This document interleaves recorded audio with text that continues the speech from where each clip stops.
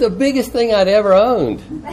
And so every week, I I'd look forward to going to my grandfather's house. And I'd go down there and I could climb up in that tree. And, it just really brought joy to me. A simple thing. But, there are things in our life that bring us joy, that make us want to live for something. And I remember the first time we met here, it was kind of like this, maybe a little bit cooler, and Bill was saying, just look around at creation. Just look at all the things that God has created. Can you believe He created this tree over here? I thought, wow, it's pretty amazing when you think about a God that can just speak, and it is so. And so we're going to look at some trees today for a change. So I'm going to start at the very beginning. All of you people that read through the Bible every year, you're faithful to read through the Bible. We're going to start in Genesis, the 2nd chapter. And this is what it says. The Lord planted a garden toward the east in Eden. If you want to look it up, it's Genesis 2, starting in verse 8. The Lord planted a garden toward the east in Eden, and there He placed the man whom He had formed. Out of the ground the Lord God caused to grow every tree that is pleasing to the sight and good for food, the tree of life also in the midst of the garden, and the tree of knowledge of good and evil. Now a river flowed out of Eden to water the garden, and from there it divided and became 4 rivers. The name of the first is Pishon. It flows around the whole land of Havilah, where there is gold. The gold from that land is good.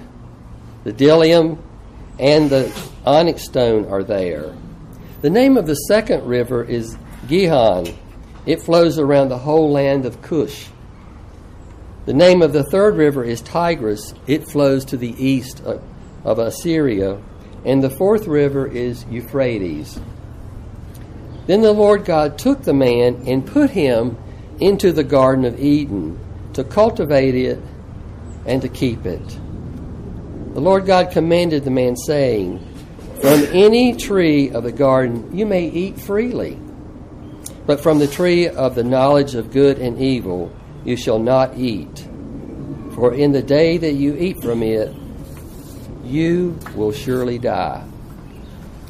Very familiar. We've all heard that, and we all know what happened after that. Their desire to be wise, discerning what was good and what was bad, became a higher priority than obeying one limitation that God asked of Adam and Eve. Don't eat from the tree of the knowledge of good and evil. And we all inherited that rebellious streak, that rebellious DNA. And now we want to decide for ourselves what is good for us and what is bad for us. And to complicate it even more, we want to decide what's good for you and what's not good for you. And there's a whole group of people that want to be that for us. So I would say that we've chosen poorly over the ages in how we've been able to use our great powers of rationalization and discernment to choose poorly pretty consistently throughout the ages.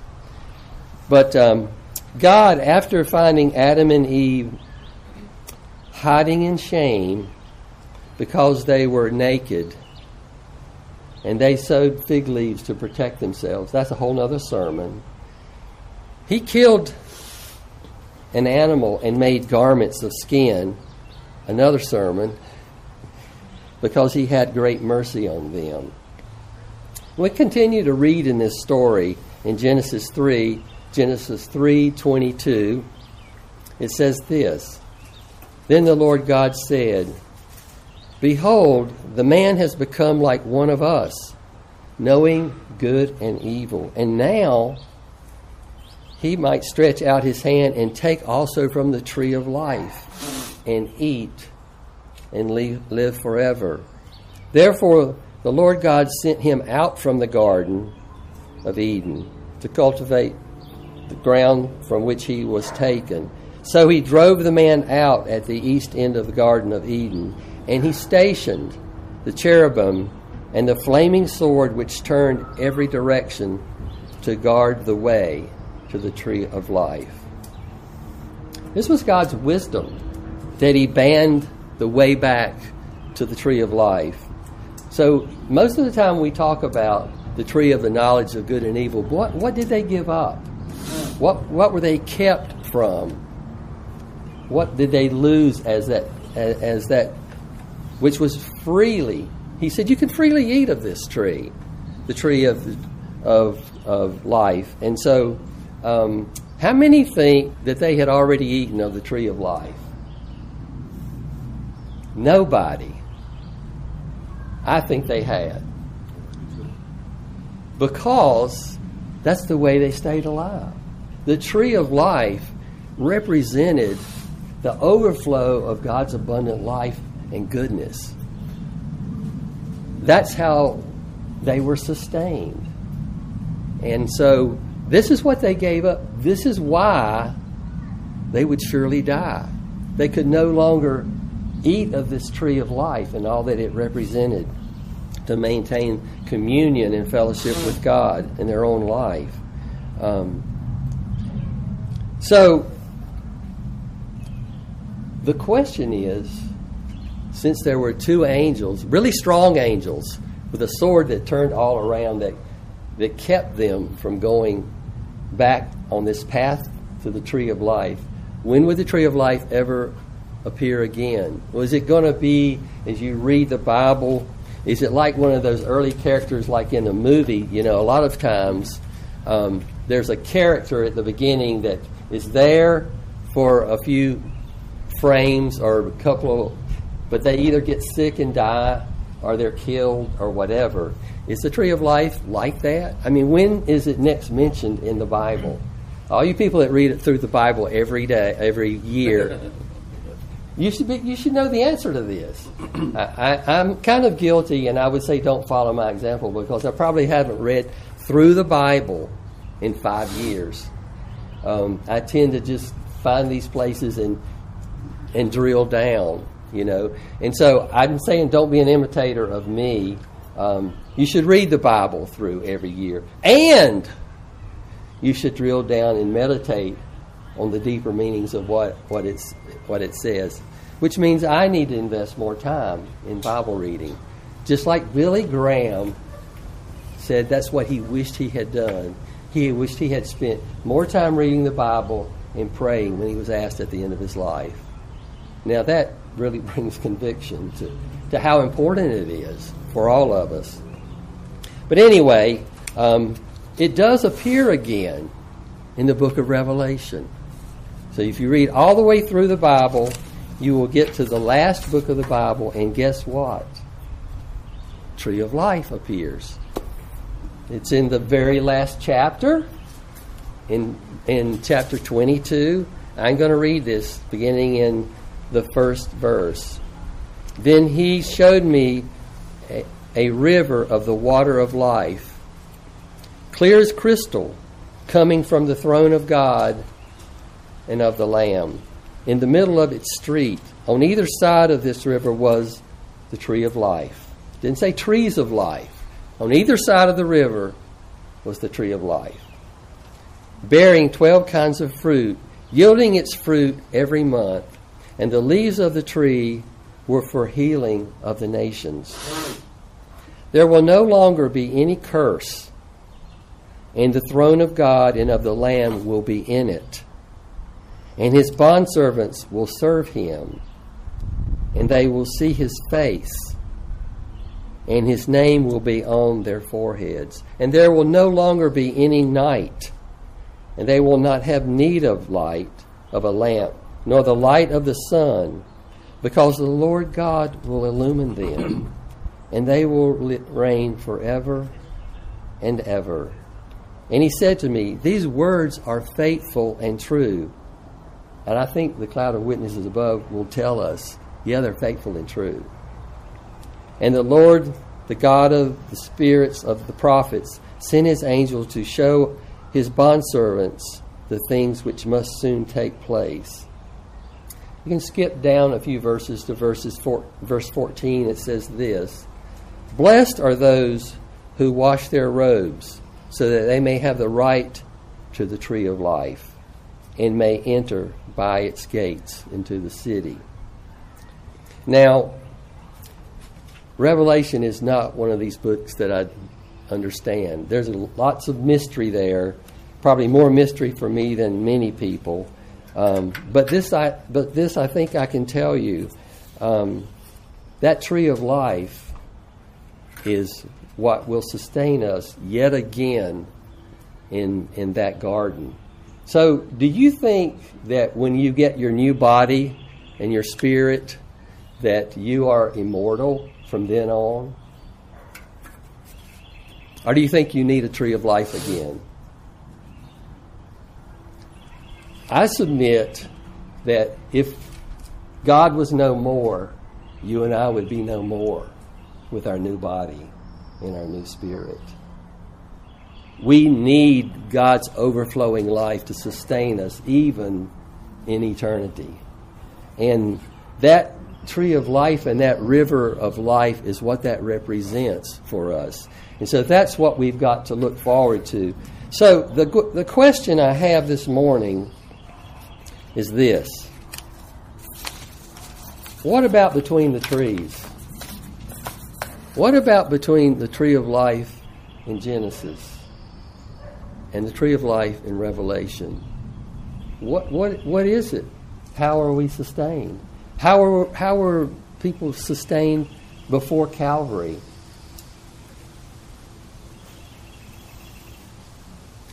Well, if you listen to the Jewish commentators, they say there is a path to the tree of life, and it's represented in the law.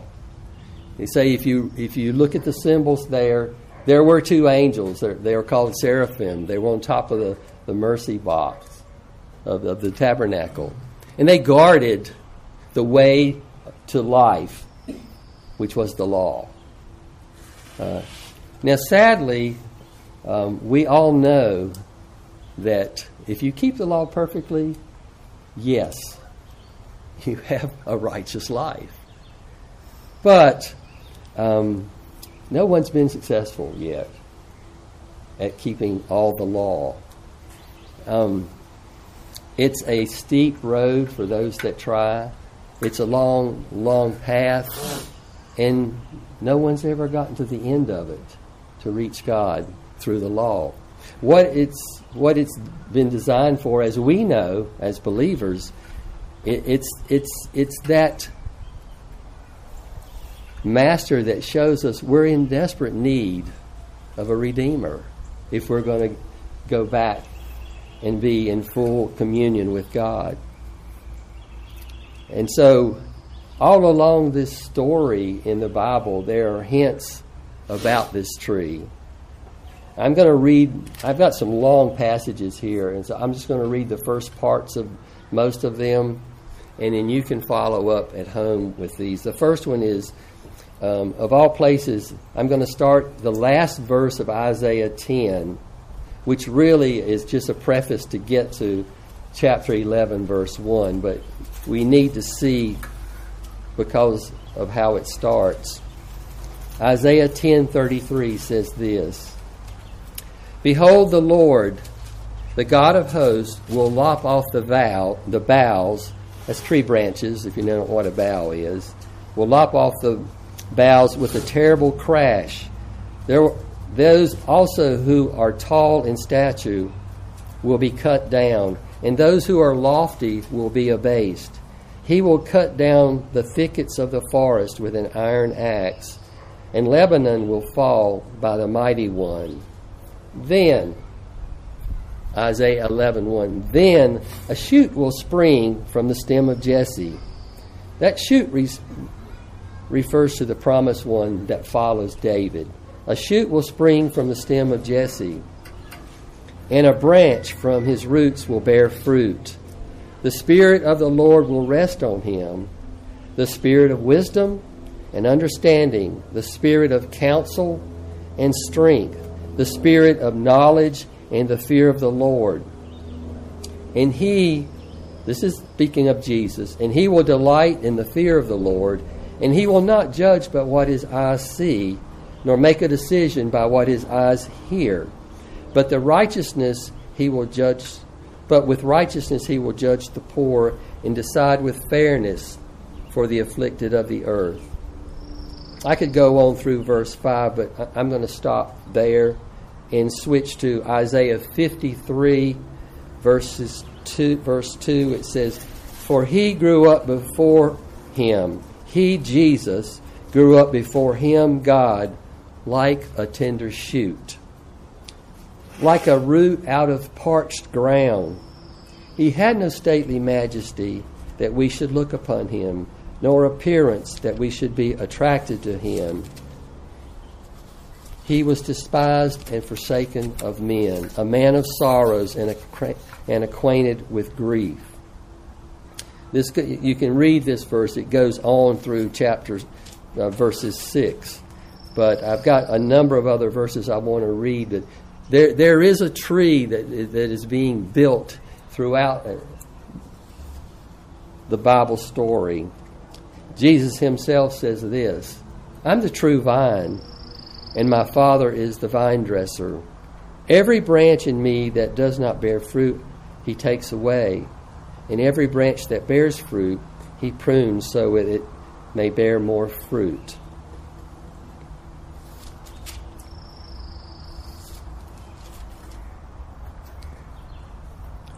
This is an interesting verse. Galatians 3:13.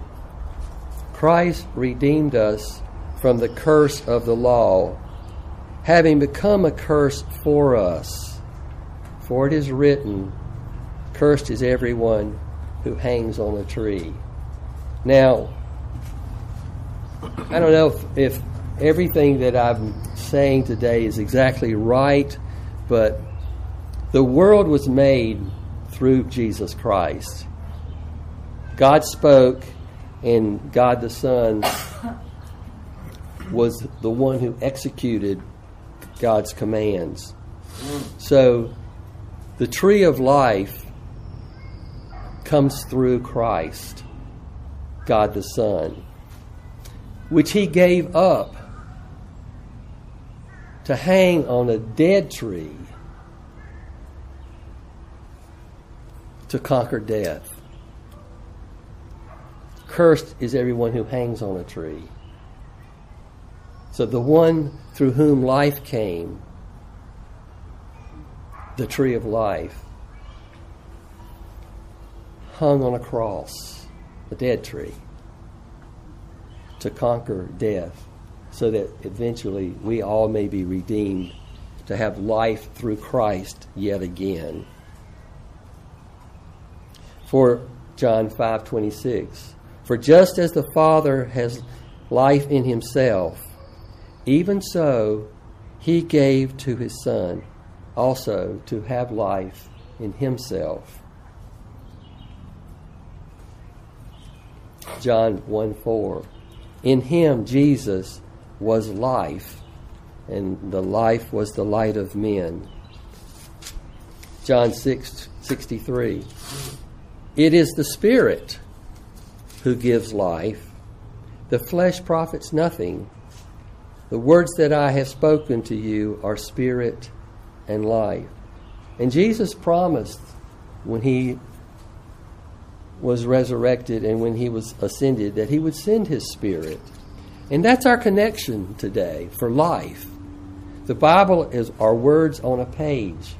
And unless the Spirit brings life and understanding and makes an application to us, they're just words on a page. Nobody knew the Bible better than the Pharisees. And yet the living Word stood in front of them and they didn't recognize who he was. You know, as I've thought through this, it's like a part of this COVID time that we've had and as Camille talked about last week, this transition time, it's about a turning. It's about a turning to return, like a lot of us are saying now, not to an old normal, but to a new normal. And what is that supposed to look like for a believer that's walked through this time? There's a new normal for us to walk in as believers. That's the transition that we're in, the choice that we're in. And that really it demands us to find out what's pleasing to the Lord. If you remember Randy's message, and that what's pleasing to the Lord is learning to walk by the Spirit more and more consistently with the Lord. You know, the Bible gives us the answers to all the questions of life. It gives us the principles and the guidelines to make those decisions. But it doesn't necessarily give us how to respond in all the different situations that we might find ourselves. That's what the Spirit's for.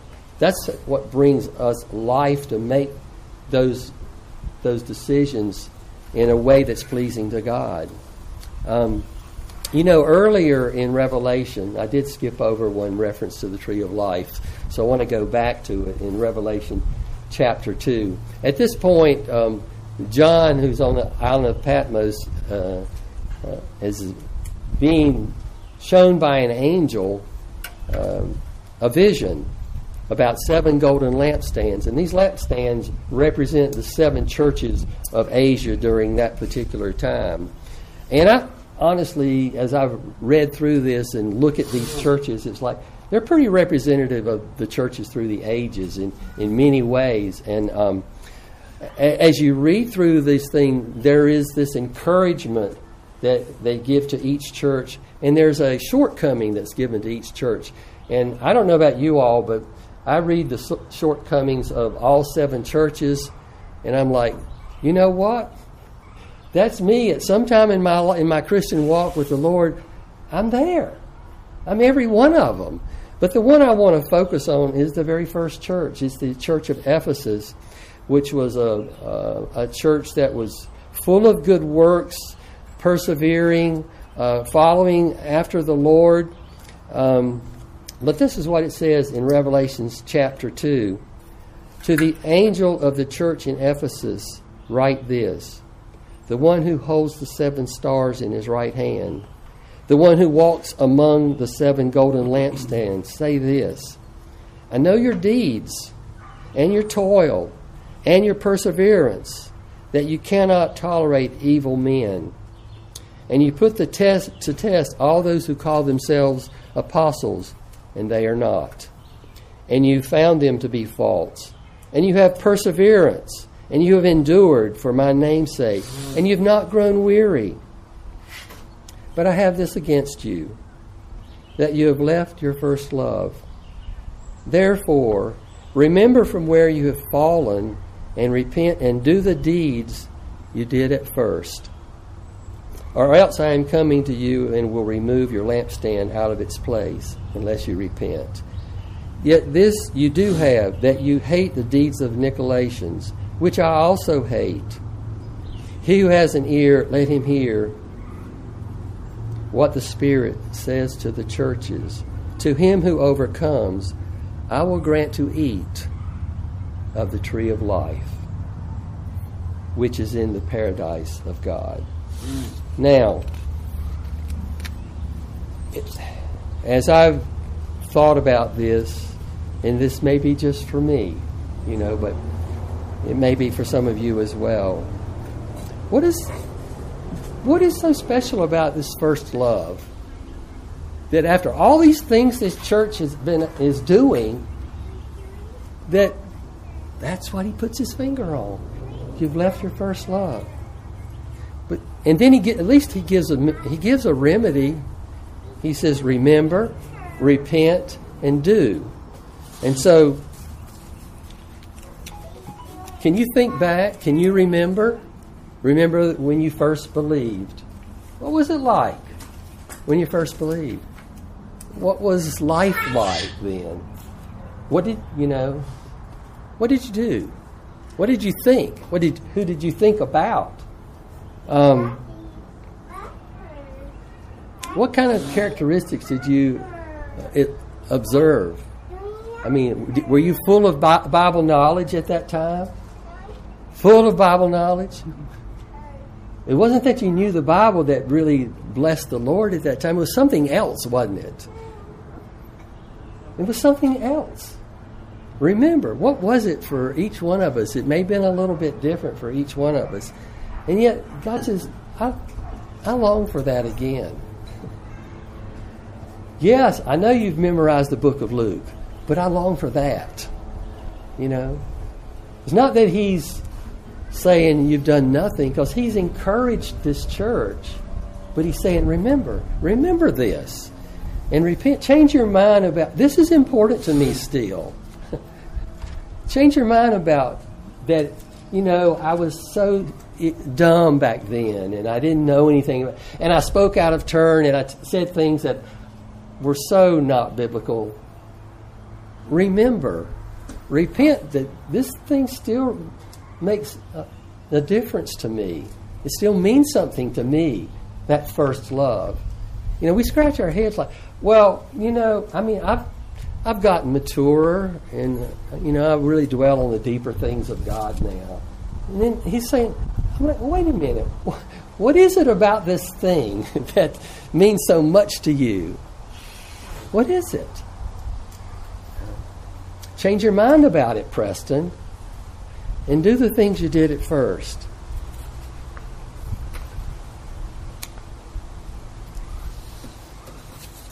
Well, maybe I'm looking at it wrong. Maybe it's you lost your. Oh, that's a long ways down there for an old man.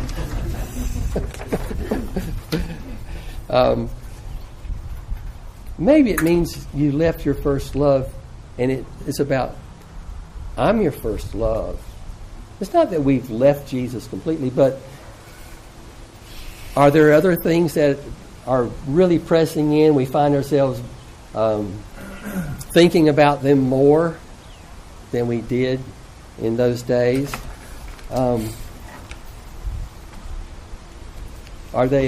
Is it easy for things to move us out of focusing on Christ now? How about the COVID thing? Did you did anybody get more focused on that during this past year? We all did, you know. It was this unseen mystery thing that could get you, you know. Maybe it's that. Maybe we let other things crowd into this focus that we had in this particular time. I'm just throwing these things out because there's something precious about first love that means something to the Lord. And I think that's the thing that's going to, if we're going to change, we are going to walk in this new normal is going to bring that thing back to us. And that may be a little bit different for each one of us. But whether we do it here or whether you take this home, take this word and let the Lord do something with it, because it's not just the shortcomings. Some of you may need to hear the encouragements. You know, this you bless me with about how you have this particular attitude, or this thing that you're walking in, or this ministry that you're pursuing.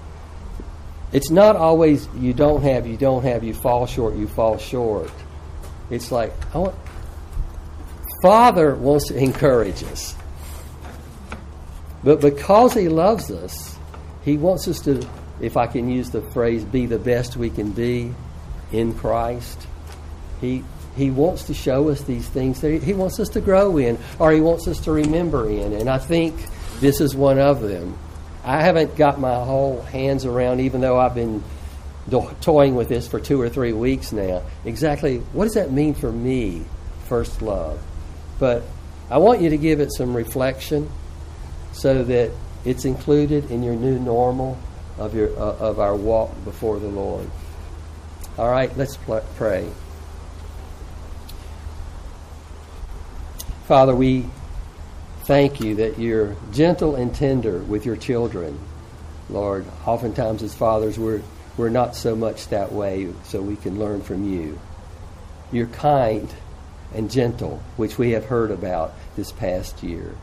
And you're kind and gentle in your encouragements, and you're kind and gentle in your challenges and the things that we fall short in. And so, Lord, I pray for each one of us that we would be both encouraged, but Lord, that you would also give us grace to hear, to remember, repent, and to do those things, Father, that you put your finger on in our lives, that we might grow closer to you, that our communion with you might be sweeter, Lord, that we might walk in closer step with you in the Spirit, that we might know how to be wise, Father, not from the tree of knowledge of good and evil, but because a part of the tree of life you've given to us through Christ by his Spirit. In Jesus' name. Today's benediction comes out of 1 Thessalonians 5, verse 23. Now may the God of peace himself sanctify you entirely, set you apart entirely, and may your spirit and your soul and your body be preserved complete, without blame, at the coming of our Lord Jesus Christ. Faithful is he who calls you, and he also will bring it to pass. Amen and amen.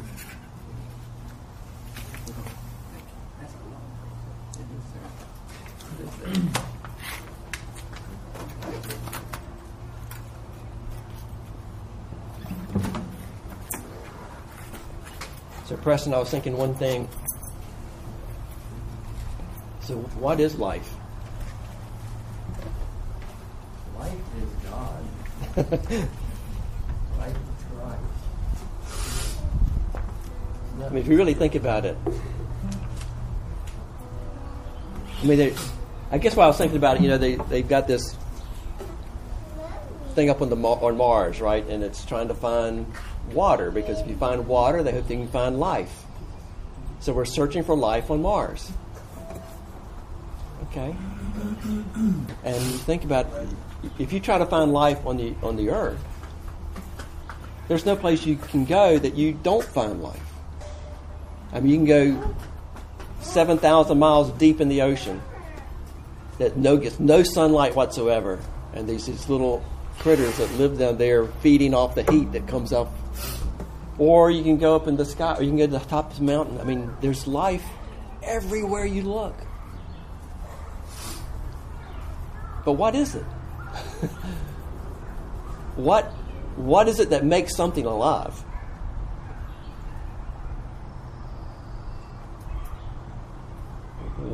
What is it what's in that seed that when you plant that seed and it gets wet and it's the right temperature, it comes alive? It starts growing. You know, what is it that makes things alive? And why can't they reproduce it in labs?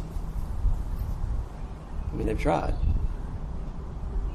They've lied about their trials. But what is it that makes things alive? And does it have to do with this tree of life? You know, does it have to do with Christ himself?